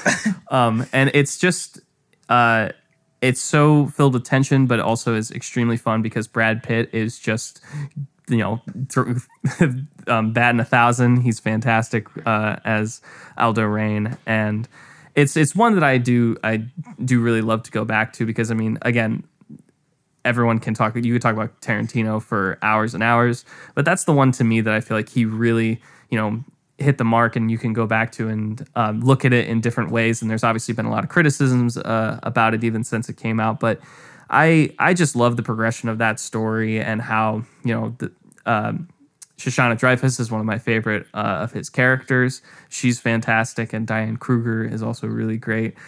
And yeah, it feels very different for him, but it definitely feels like, at the end when Aldo's like, I think this just might be my masterpiece. I think it is. It's my favorite of his, and it's just filled with great drama. And obviously a revisionist history of how World War II ended, but it is a fairy tale in some way. It is a fantasy, and it's just fantastic. And again, so entertaining and so much fun. Yeah, I think it's notable. I may as well mention that it's notable for me because I used to consider Inglourious Basterds one of my top 3 favorite movies, and I still love the film. It was in my honorable mentions, but upon my most recent rewatch, there were, I think, elements of the film that I think the pacing really suffers a little bit with some of the Melanie Laurent and Daniel Bruhl scenes. They kind of drag on. And I still love the movie because of the highs it reaches, I think, are higher than any of his other movies, except maybe Pulp Fiction. But that's the reason it's not. Normally, I think when we did this, like a month ago, or maybe at this point it was like 3 months ago, it was in my top 5. But just after I rewatched it more recently, I still love it, but it just didn't. I had questions about it, and I feel like these other top 3, I have no questions about my love for them. So yeah. Mm-hmm. But yeah, no, the bar scene is probably my pick for top 10 movie scenes ever, just the way it culminates. And I love Fassbender and everything he does. Mm-hmm. Great dialogue, too. Great dialogue, yeah. Well, I have no comment because I don't like Tarantino. That's fine. No, that's fine. I know you don't. I'm like, I'm the only person that doesn't like Quentin Tarantino. But you're definitely not. I promise you. A little bit why? I'm fine with. Oh, that's a whole other podcast. Yeah, I'm just gonna go into my number 4 pick. That's fair. Or number 3. We're in top 3. Life Aquatic. Oh, nice. Interesting pick. Yeah. So it was hard for me to actually pick between The Life Aquatic and Fantastic Mr. Fox, but I had to throw Wes Anderson into my top 10 because he is one of my favorite filmmakers. I really think that this film, again, it defined kind of his style. This is really where, there were other films before this, but I think The Life Aquatic was really the one where he kind of found his groove, the camera movement and this sense of humor, it all just came together. And, this amazing cast of people that just worked so well together. So it's one of my all-time favorite films, actually. That's one I also haven't seen in the Wes Anderson filmography, but I've heard it's very polarizing for some people because of how strange it is. But I've also heard it's one of Bill Murray's best performances. So I've been meaning to get around to it. I'm not trying to start a fight, but it is my least favorite of his because I think. Well, I think you're right. It's opinions are opinions, obviously. I think you're right in that he does find his style there because if you watch, Rushmore and Royal Tenenbaums, they feel like him, but they don't quite feel like what you think of when you think of a Wes Anderson movie. So he definitely did find his style. with The Life Aquatic. I think he just kind of did it better with later films, like Darjeeling or Moonrise Kingdom is my favorite. And then it's not to say I hate Life Aquatic. I just think it's not his most successful in terms of what it captures. But I like the pick. It's my sister-in-law's favorite movie, I'm pretty sure. So I've argued with her about it. So yeah.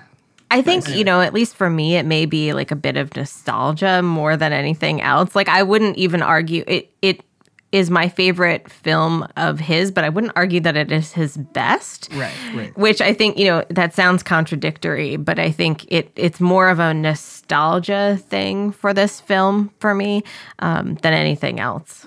But technically, I think I would put other movies of his above it. Technical wise, but and not to say that there isn't a lot I love about it. Like I love when like parts of the submarine are like cut in half and you get to see like that, all like the production design there I think is awesome. The script is amazing though. Like it's really his dialogue is good is never the problem with a movie, certainly. You mentioned Fantastic Mr. Fox. I love Fantastic Mr. Fox. I just watched that recently too, and that one still holds up so well. It's just I just love seeing his style in animation. It's just that and Isle of Dogs are just really, really good. Yeah. Oh, that's me again. Yep. Sorry. I keep thinking it goes back to you. I don't know why. Okay. My number 3 is one we've already talked enough about, so I won't say too much more, but it's Children of Men. This was definitely, I think, the biggest time I had a feeling of when I finally watched it. I was like, I wish I saw this sooner because it just was immediately after I finished it. I was like, this is just amazing. You both have said everything I would say about it in that I think it's some of the best cinematography of all time. The first time I saw the car chase scene, I was like, I have seen nothing else that is this like raw and like you just feel like you're in the action. Like my heart was racing, and Quaron can do that better than anyone else because seeing Gravity in the theater, I don't think I breathed for 90 minutes, which obviously isn't true, but I have never been more breathless than I have with his movies, between specifically Gravity and Children of Men. That final, the big shot at the end where they're going through the building and all the like, it is just some of the most incredible filmmaking you'll ever see. Like, oh my, I think it's just such a treasure and treat that we have that movie, that I'm alive to see that movie. Yeah. Like, that sounds so pretentious, but just, I adore Children of Men, and you both, said everything I need to say, so. One of the best. All right. My number 2 is a really, really big film, obviously in terms of budget and just cultural impact. But also for me personally, it was one, I've loved it ever since I first saw it back when I was 10 years old. It's going to be no surprise to you. But my number 2 is one of my all-time favorite movies. It's The Dark Knight. I mentioned Christopher Nolan earlier, like the Dark Knight trilogy. He really changed superhero movies, some would say for the worse, with Batman Begins. But that movie just really made it made Batman darker and grittier and more human, and really got deeper into the emotional issues that he was having. But The Dark Knight took it to a whole other level of being just a really great crime thriller too. And I watched it hundreds of times at this point, just obviously for Heath Ledger giving the best performance of the decade, in my opinion, as the Joker. Rest in peace. And also it was really fun to rewatch it recently because there were so many things about like Harvey Dent's whole character arc, and Aaron Eckhart is giving an incredible performance in the rise and fall of his character. There's just so much going on in it, but it feels cohesive. Like it feels like it's all building to that ending, that everything needed to be in place for it to work. And some people say, you can point out plot holes in any Nolan movie. And I'm not going to disagree with that. But I think The Dark Knight is his best movie, and one that I will always go back to. It's so much fun, but also just really well written and thought out, and pushes the characters further and further. And it really doesn't stop. Like when I first saw it in the theater, I thought it was going to end, and then there was 45 more minutes, and I was like, oh, this is great. There's so much more. And so it was I've always just been a diehard Batman fan, and so that one to me, and just the fact that, again, it is as well made as it is in terms of how Nolan directed it, and his great, the way he cross-cuts scenes, and just, it's great. It's one of my favorites. And again, I can't stress this enough how good Heath Ledger is in that movie. So it always brings me back to childhood, but also is really great to look at in terms of how scenes are structured and put into a cohesive story. Yeah, for sure. I am not a superhero movie watcher. That's it's not my go-to genre. That I will say is one of the few that I do enjoy and thought was excellent. My number 2, which we've already talked about, There Will Be Blood. So, I mean, I don't know what else we can say at this point. I was scared at first. I was like, does she like There Will Be Blood? Is that No, it was just way higher up on my list than you guys had. We've talked it to death at this point. But. Yeah. Okay, my number 2 is, I'm going to cheat here, but it's the Lord of the Rings trilogy. For me, I think of them as one cohesive unit because when I watch one, I watch them all. But the Lord of the Rings series, I'm not counting the Hobbit trilogy because I don't really like that. Those 3 movies are to me what like Star Wars is to so many people, and that like I watched them to death as a kid, and I had the extended versions were the only ones we owned, so those are the ones I know best. So those are the ones I still go back to. I think we're just so lucky that adaptation didn't suck, because if that adaptation was made today, like look at The Hobbit, it would have been awful if it was anyone other than Peter Jackson and New Line doing it at the time, and letting Peter Jackson film all 3 at once and do everything he needed to do and trust in that giving him a big budget wasn't going to be, a huge failure. And luckily they were very successful. I think I'm so grateful that those movies are good because that world is so interesting and I love it so much. I can talk about the Lord of the Rings movies all day. So we just did a watch of all 3 of them. I just think they're as good as like Blockbuster gets, in my opinion. I think the cast is perfect. Ian McKellen is, I think, the shining star because he just captures Gandalf so well. And I'm not going to talk about it too much because I think everyone has seen the Lord of the Rings probably, or if they haven't, they know the gist. It's just great. I love them so much. They're my childhood favorite. I didn't get to see them until later in life, until I was like a freshman in high school. But it was one of the first times I remember when Return of the King came out, realizing how big of a cultural phenomenon that those movies were. When there were people that I know, like teachers and stuff, who took off of work to go see Return of the King, like in theaters. Like I knew people who would do that. We had like a couple substitutes on that Friday, which is just insane. I was like, people can do that for a movie? Like what? Like it was insane. And when I finally got to watch them, I was like, oh, I totally understand why. Because I mean, I told you this, that like, if anyone else had done it, it could have been a disaster. But the way that they're technically, obviously the production value and the costumes is all great, but the way that Jackson actually directs them is so well done. It's like leaps and bounds better than any other series in terms of filmmaking qualities. And we could talk about the score all day if we wanted to. I listen to that score all the time. Like I don't have to do much studying anymore now that I've graduated, but that was like going through all 3 of those was my go-to like study music because it's just the best. Howard Shore is the man. Yeah, perfect trilogy. All right, and here we are. We've done it. We've arrived to the top of the list. My number 1 is, we mentioned comedies earlier. This one's a bit of a different comedy. It's a dark comedy, but I still consider it a comedy because it does make me laugh very much. As much as it makes me cry, it is not only my favorite of this decade, it's my favorite movie of all time, and that's In Bruges.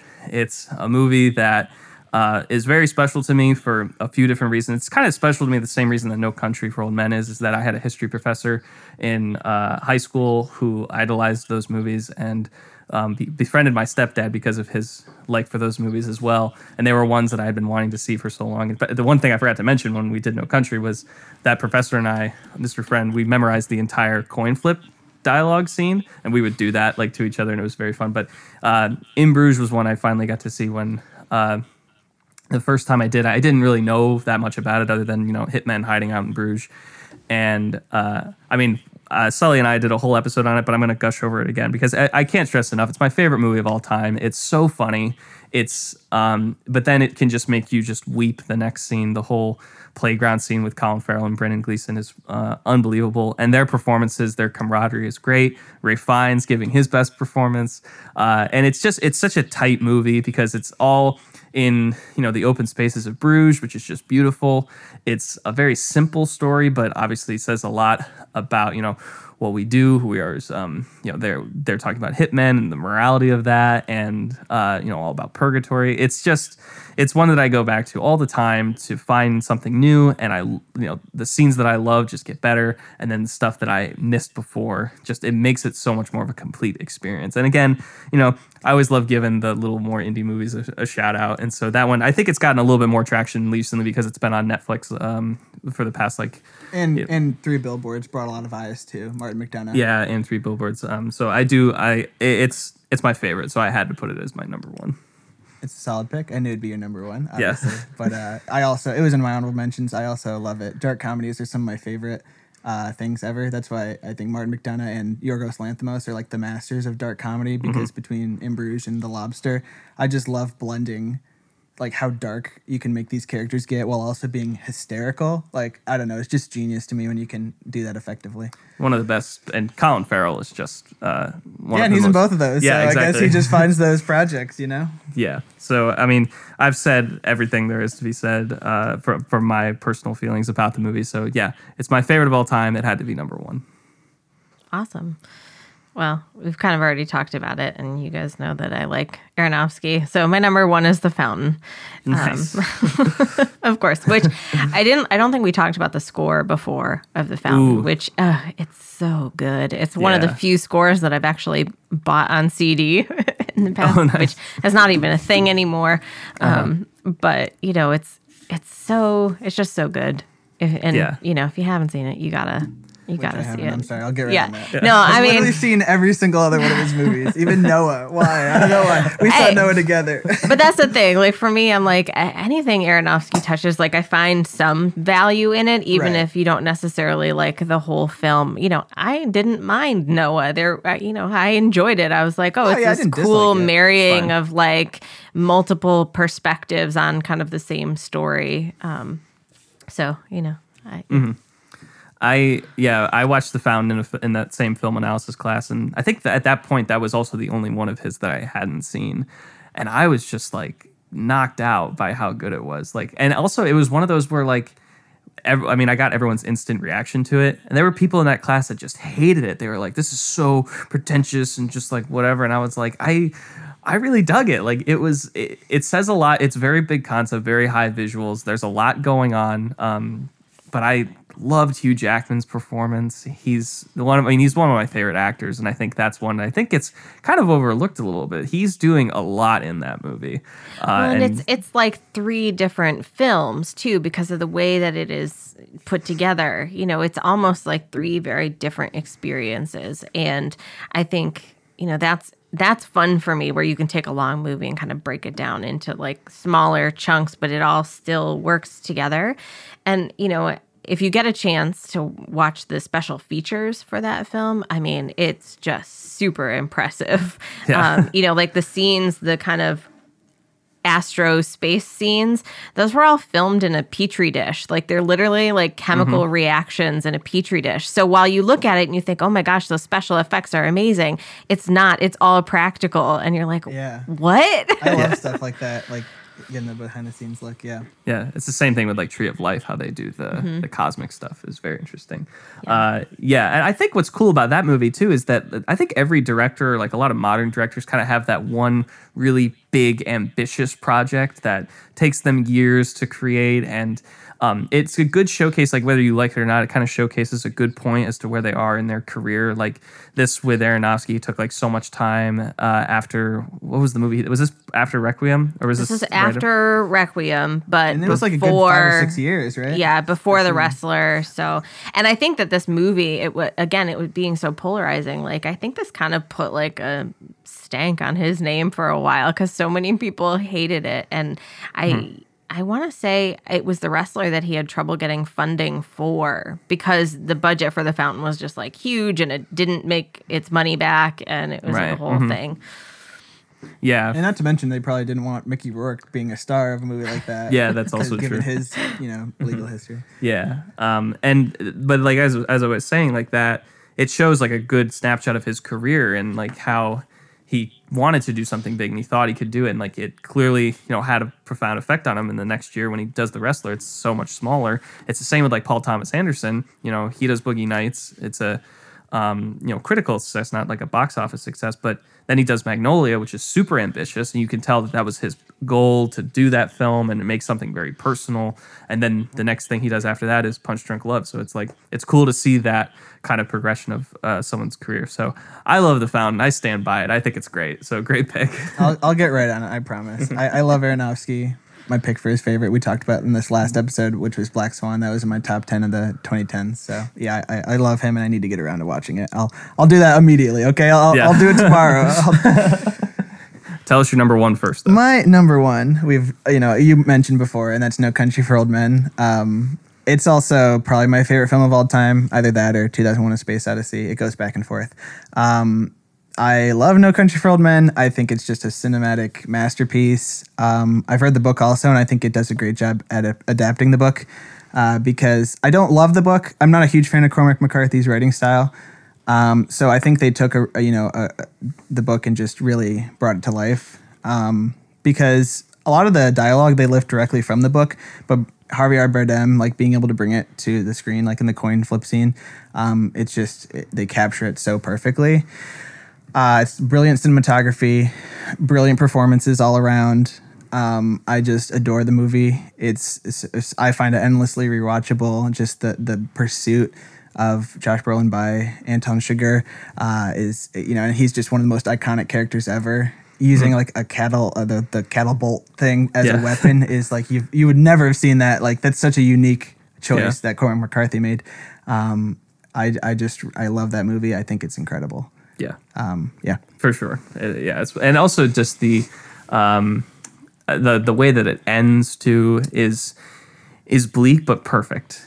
Like when he walks off, then you get the two stories from Tommy Lee Jones, and just the way that I'm sure some people were like, "What? It's over? Like what?" Like, but it works so well for the movie. Like it. I agree because it serves as a like kind of like epilogue, like like a book would have. Because a lot of people want the ending to be like a big final note, like boom, look at that. But like this one just ends so subtly, like him reflecting on like, did it even matter? What did I accomplish? And just thinking of the dreams he's had, and like you can interpret that to mean what you think it means, and just kind of like how helpless he feels at the end, and knowing that like your lead man, didn't make it, and the villain got away. So like you feel for him as like helpless, and in a world of bad things happening, what can you do? And so there's so much going on there, that it's so introspective that I love to think about it. And Mm-hmm. Well, that's it. Those are our picks for the top 10 best of the decade of the 2000s. Before we go, I just want to kind of get some quick closing thoughts from each of you. In doing this whole process and in moving forward, what do you feel like the 2000s decade in film is kind of a shining representation of? Is there anything that sticks out to you that when we look back on it, we can point out, like, this is what is important to us in film? And I kind of want to start with my answer because it's just on the tip of my tongue at this point. In rewatching everything, what really stuck out to me is not necessarily the importance of films being rewatchable, but the importance of revisiting films. Specifically, like, we have done it like so many times with just this list of like, is my opinion the same? Like, has it changed? Like, did I forget something? Was there a performance that didn't stick out, but will stick out this time? We talked about it on many episodes, like particularly Blade Runner, is that it's important to really like go back to certain films and see what you can get out of them with fresh eyes. And I think this decade itself, because the movies that really stuck out, like the big blockbusters, kind of have been pushed under the rug a little bit because of how big, the Marvel films and DC films are today. Like, the Spider-Man trilogy, the Dark Knight trilogy, and Harry Potter, and all of that we mentioned before. And like Bond was restarted then. But going back, there are just so many other ones that there are just so many gems to find. And also to, again, maybe you thought, I didn't really like this, but then you go back with fresh eyes and you're like, wow, there was so many things that I didn't notice. And I've always found that it's important to not just end a film with one viewing. I mean, obviously I have. I'm not saying I haven't done that with movies, but I just think it's so important to go back and really try and get something out of it. And if you don't, that's fine, but it's important to at least have with fresh eyes and search for something new. That's what this decade to me, and doing all this, is what I think is a good representation of. if that makes sense. You mentioned Bond briefly. I'm surprised you didn't have Casino Royale on your list. I do love Casino Royale, don't get me wrong. But I had Skyfall on the last list, so I... Fair enough. I think for me, like I said before, I have a really hard time ranking films because it's such a personal thing. Like each one may mean something different to me or, hold a special place in my heart because of where I was at in my life when I saw it the first time. So like being able to say like, oh, this one's better than that one. Like, I don't know, they're just different. So I think for me, how I classify like the best films that I like, the films that are the best to me, is how many times I can go back and watch them and get something new out of it each time, And so there were a lot of films, I think, in this decade that like, yeah, I can go back and watch them, multiple times or just watch them like a second viewing and feel like I learned something new or noticed something new or had a completely different take on it by the time the film was over. And, I want to watch it again. Just to see what I missed, because it's like, oh, if I missed that much stuff the first time, what am I going to pick up on the third or fourth or fifth viewing, And to me, those are the great filmmakers when they can work that much stuff into them. And, seeing it one time isn't just enough. Right. And you bring in so many different experiences too. Like each time when you go back to revisit a film, like your entire life is being forced into like how you view this film. And so it can't help but be different, and, it even down to like, oh, I didn't even notice that this shot was there. And like, that's something, it's changed how you feel about the movie, like entirely. And it's just so important. Yeah, no, I completely agree with both of your sentiments that, yeah, like being able to revisit is it's so fun because you get something new out of it, assuming it's, a good movie that's full of substance. Like I felt the most that way about revisiting The Master, which I know isn't in this decade, but like that was one that like the first time I watched it, I enjoyed, but I thought it was a little overhyped. But then when I went back to it, I was like, no, yeah, this is just incredible. So being able to do that, or, finding out that, oh, maybe I don't love that as much as I used to, like growing, finding out what your tastes are, what changes about them. Yeah, like how your life experiences affect that as well. Like I'm sure there's a lot of movies that I will like a lot more when I'm older because, like they reflect on middle age or midlife crises, or there's some, that like about being really like the elderly, so like there's a lot of movies that you can appreciate now, but yeah, being able to revisit at certain points in your life, I'm sure will be more rewarding. And yeah, I think this decade is it's kind of all over the place because I do think it's one of the strongest decades comedy-wise. I think overall, as far as flat comedies go, as I said before, I think it's stronger than the 2010s. But I don't think there's as many personal films in this decade. We see, there's a lot of adaptations, there's a lot of big blockbusters, but there's some of my favorite films are in this decade. Those top three, Children, Men, Lord of the Rings, No Country, are like just some of my all-time favorites. So while I think there are better decades for film as a whole, if I was making a list of film decades, I think this one is very special to me because it's the decade I fell in love with film. Mm-hmm. It's definitely one of the more nostalgic ones to me too, because there were, as a kid, I liked every movie. Like just anything I saw, if I had some attachment to it, I would just go back to it all the time. And so there's a lot of nostalgia for me there, but yeah, it's definitely, I look to it also just for the comedies and how the straight comedy changed throughout that decade. But just, again, going back and finding new things and almost falling in love with film again by some of these movies, like Eternal Sunshine is just a big one. It blew me away, and I just love doing that. And also, nostalgia can cloud your judgment sometimes, so you kind of have to accept that and go back and see how you really, really feel at that time.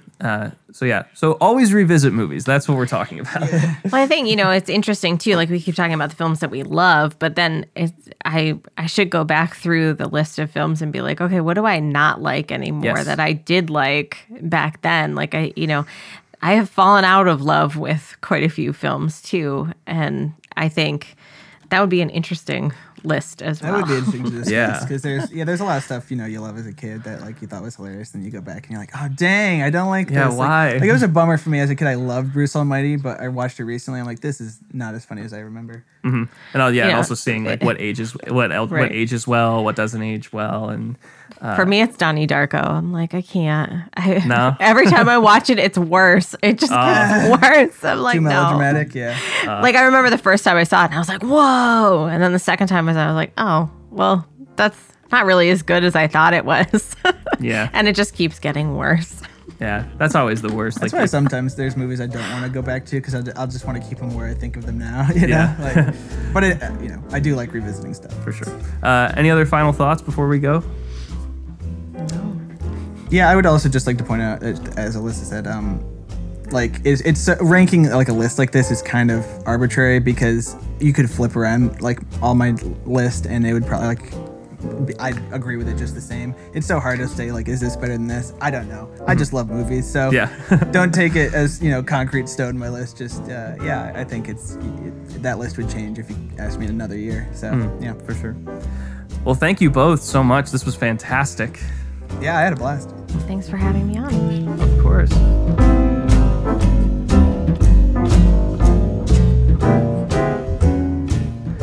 That does it for this episode of Frankly I Love Movies. Thanks so much to Matt and Alyssa for coming back on. Alyssa wanted me to mention that she has been working on the Transient Visions Festival of the Moving Image, an experimental film festival held in Johnson City, New York every fall, which presents curated programs of experimental films from all over the world. And it will be held virtually this year. And you can watch the programs online at transientvision.org from October 23rd to November 19th. Each of the curated programs will be available to watch for the duration of 1 week with a new program each week. So definitely want to support smaller artists and local filmmakers. Frankly, I Love Movies is part of the Orion Valley Productions podcast network, where you can listen to Ravnik Avengers, our very own Real Play D&D podcast. And we have a new podcast premiering this Wednesday, September 30th. It's an Attack on Titan rewatch podcast called Tea Time with Titans with our very own Sullivan Harris, Ben Mannix, and Brian Taborni. So definitely go and check that out. If you want more social media content from us, go check us out on Facebook at Frankly I Love Movies, on Twitter at Frankly Podcast, and you can find me on Instagram at JoshValJosh21. We'll be back next week with our first episode of our brand new mini-series. We are cooking up something really great for you guys, and I can't wait to share it with you. Until then, I'm Josh Wall, and frankly, I love movies.